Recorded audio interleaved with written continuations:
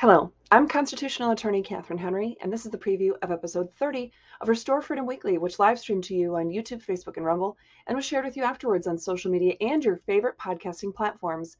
In this great episode, we explained county government, their constitutional powers and responsibilities, and why you need to know about them. But we also had a great conversation with then County Commissioner candidate, but now County Commissioner-elect Joe Moss. He's also the co-founder of Ottawa Impact. So make sure to check out Season 1, Episode 30 of our quest to restore Freedom Weekly. Make sure to like, follow, subscribe, and share Restore Freedom.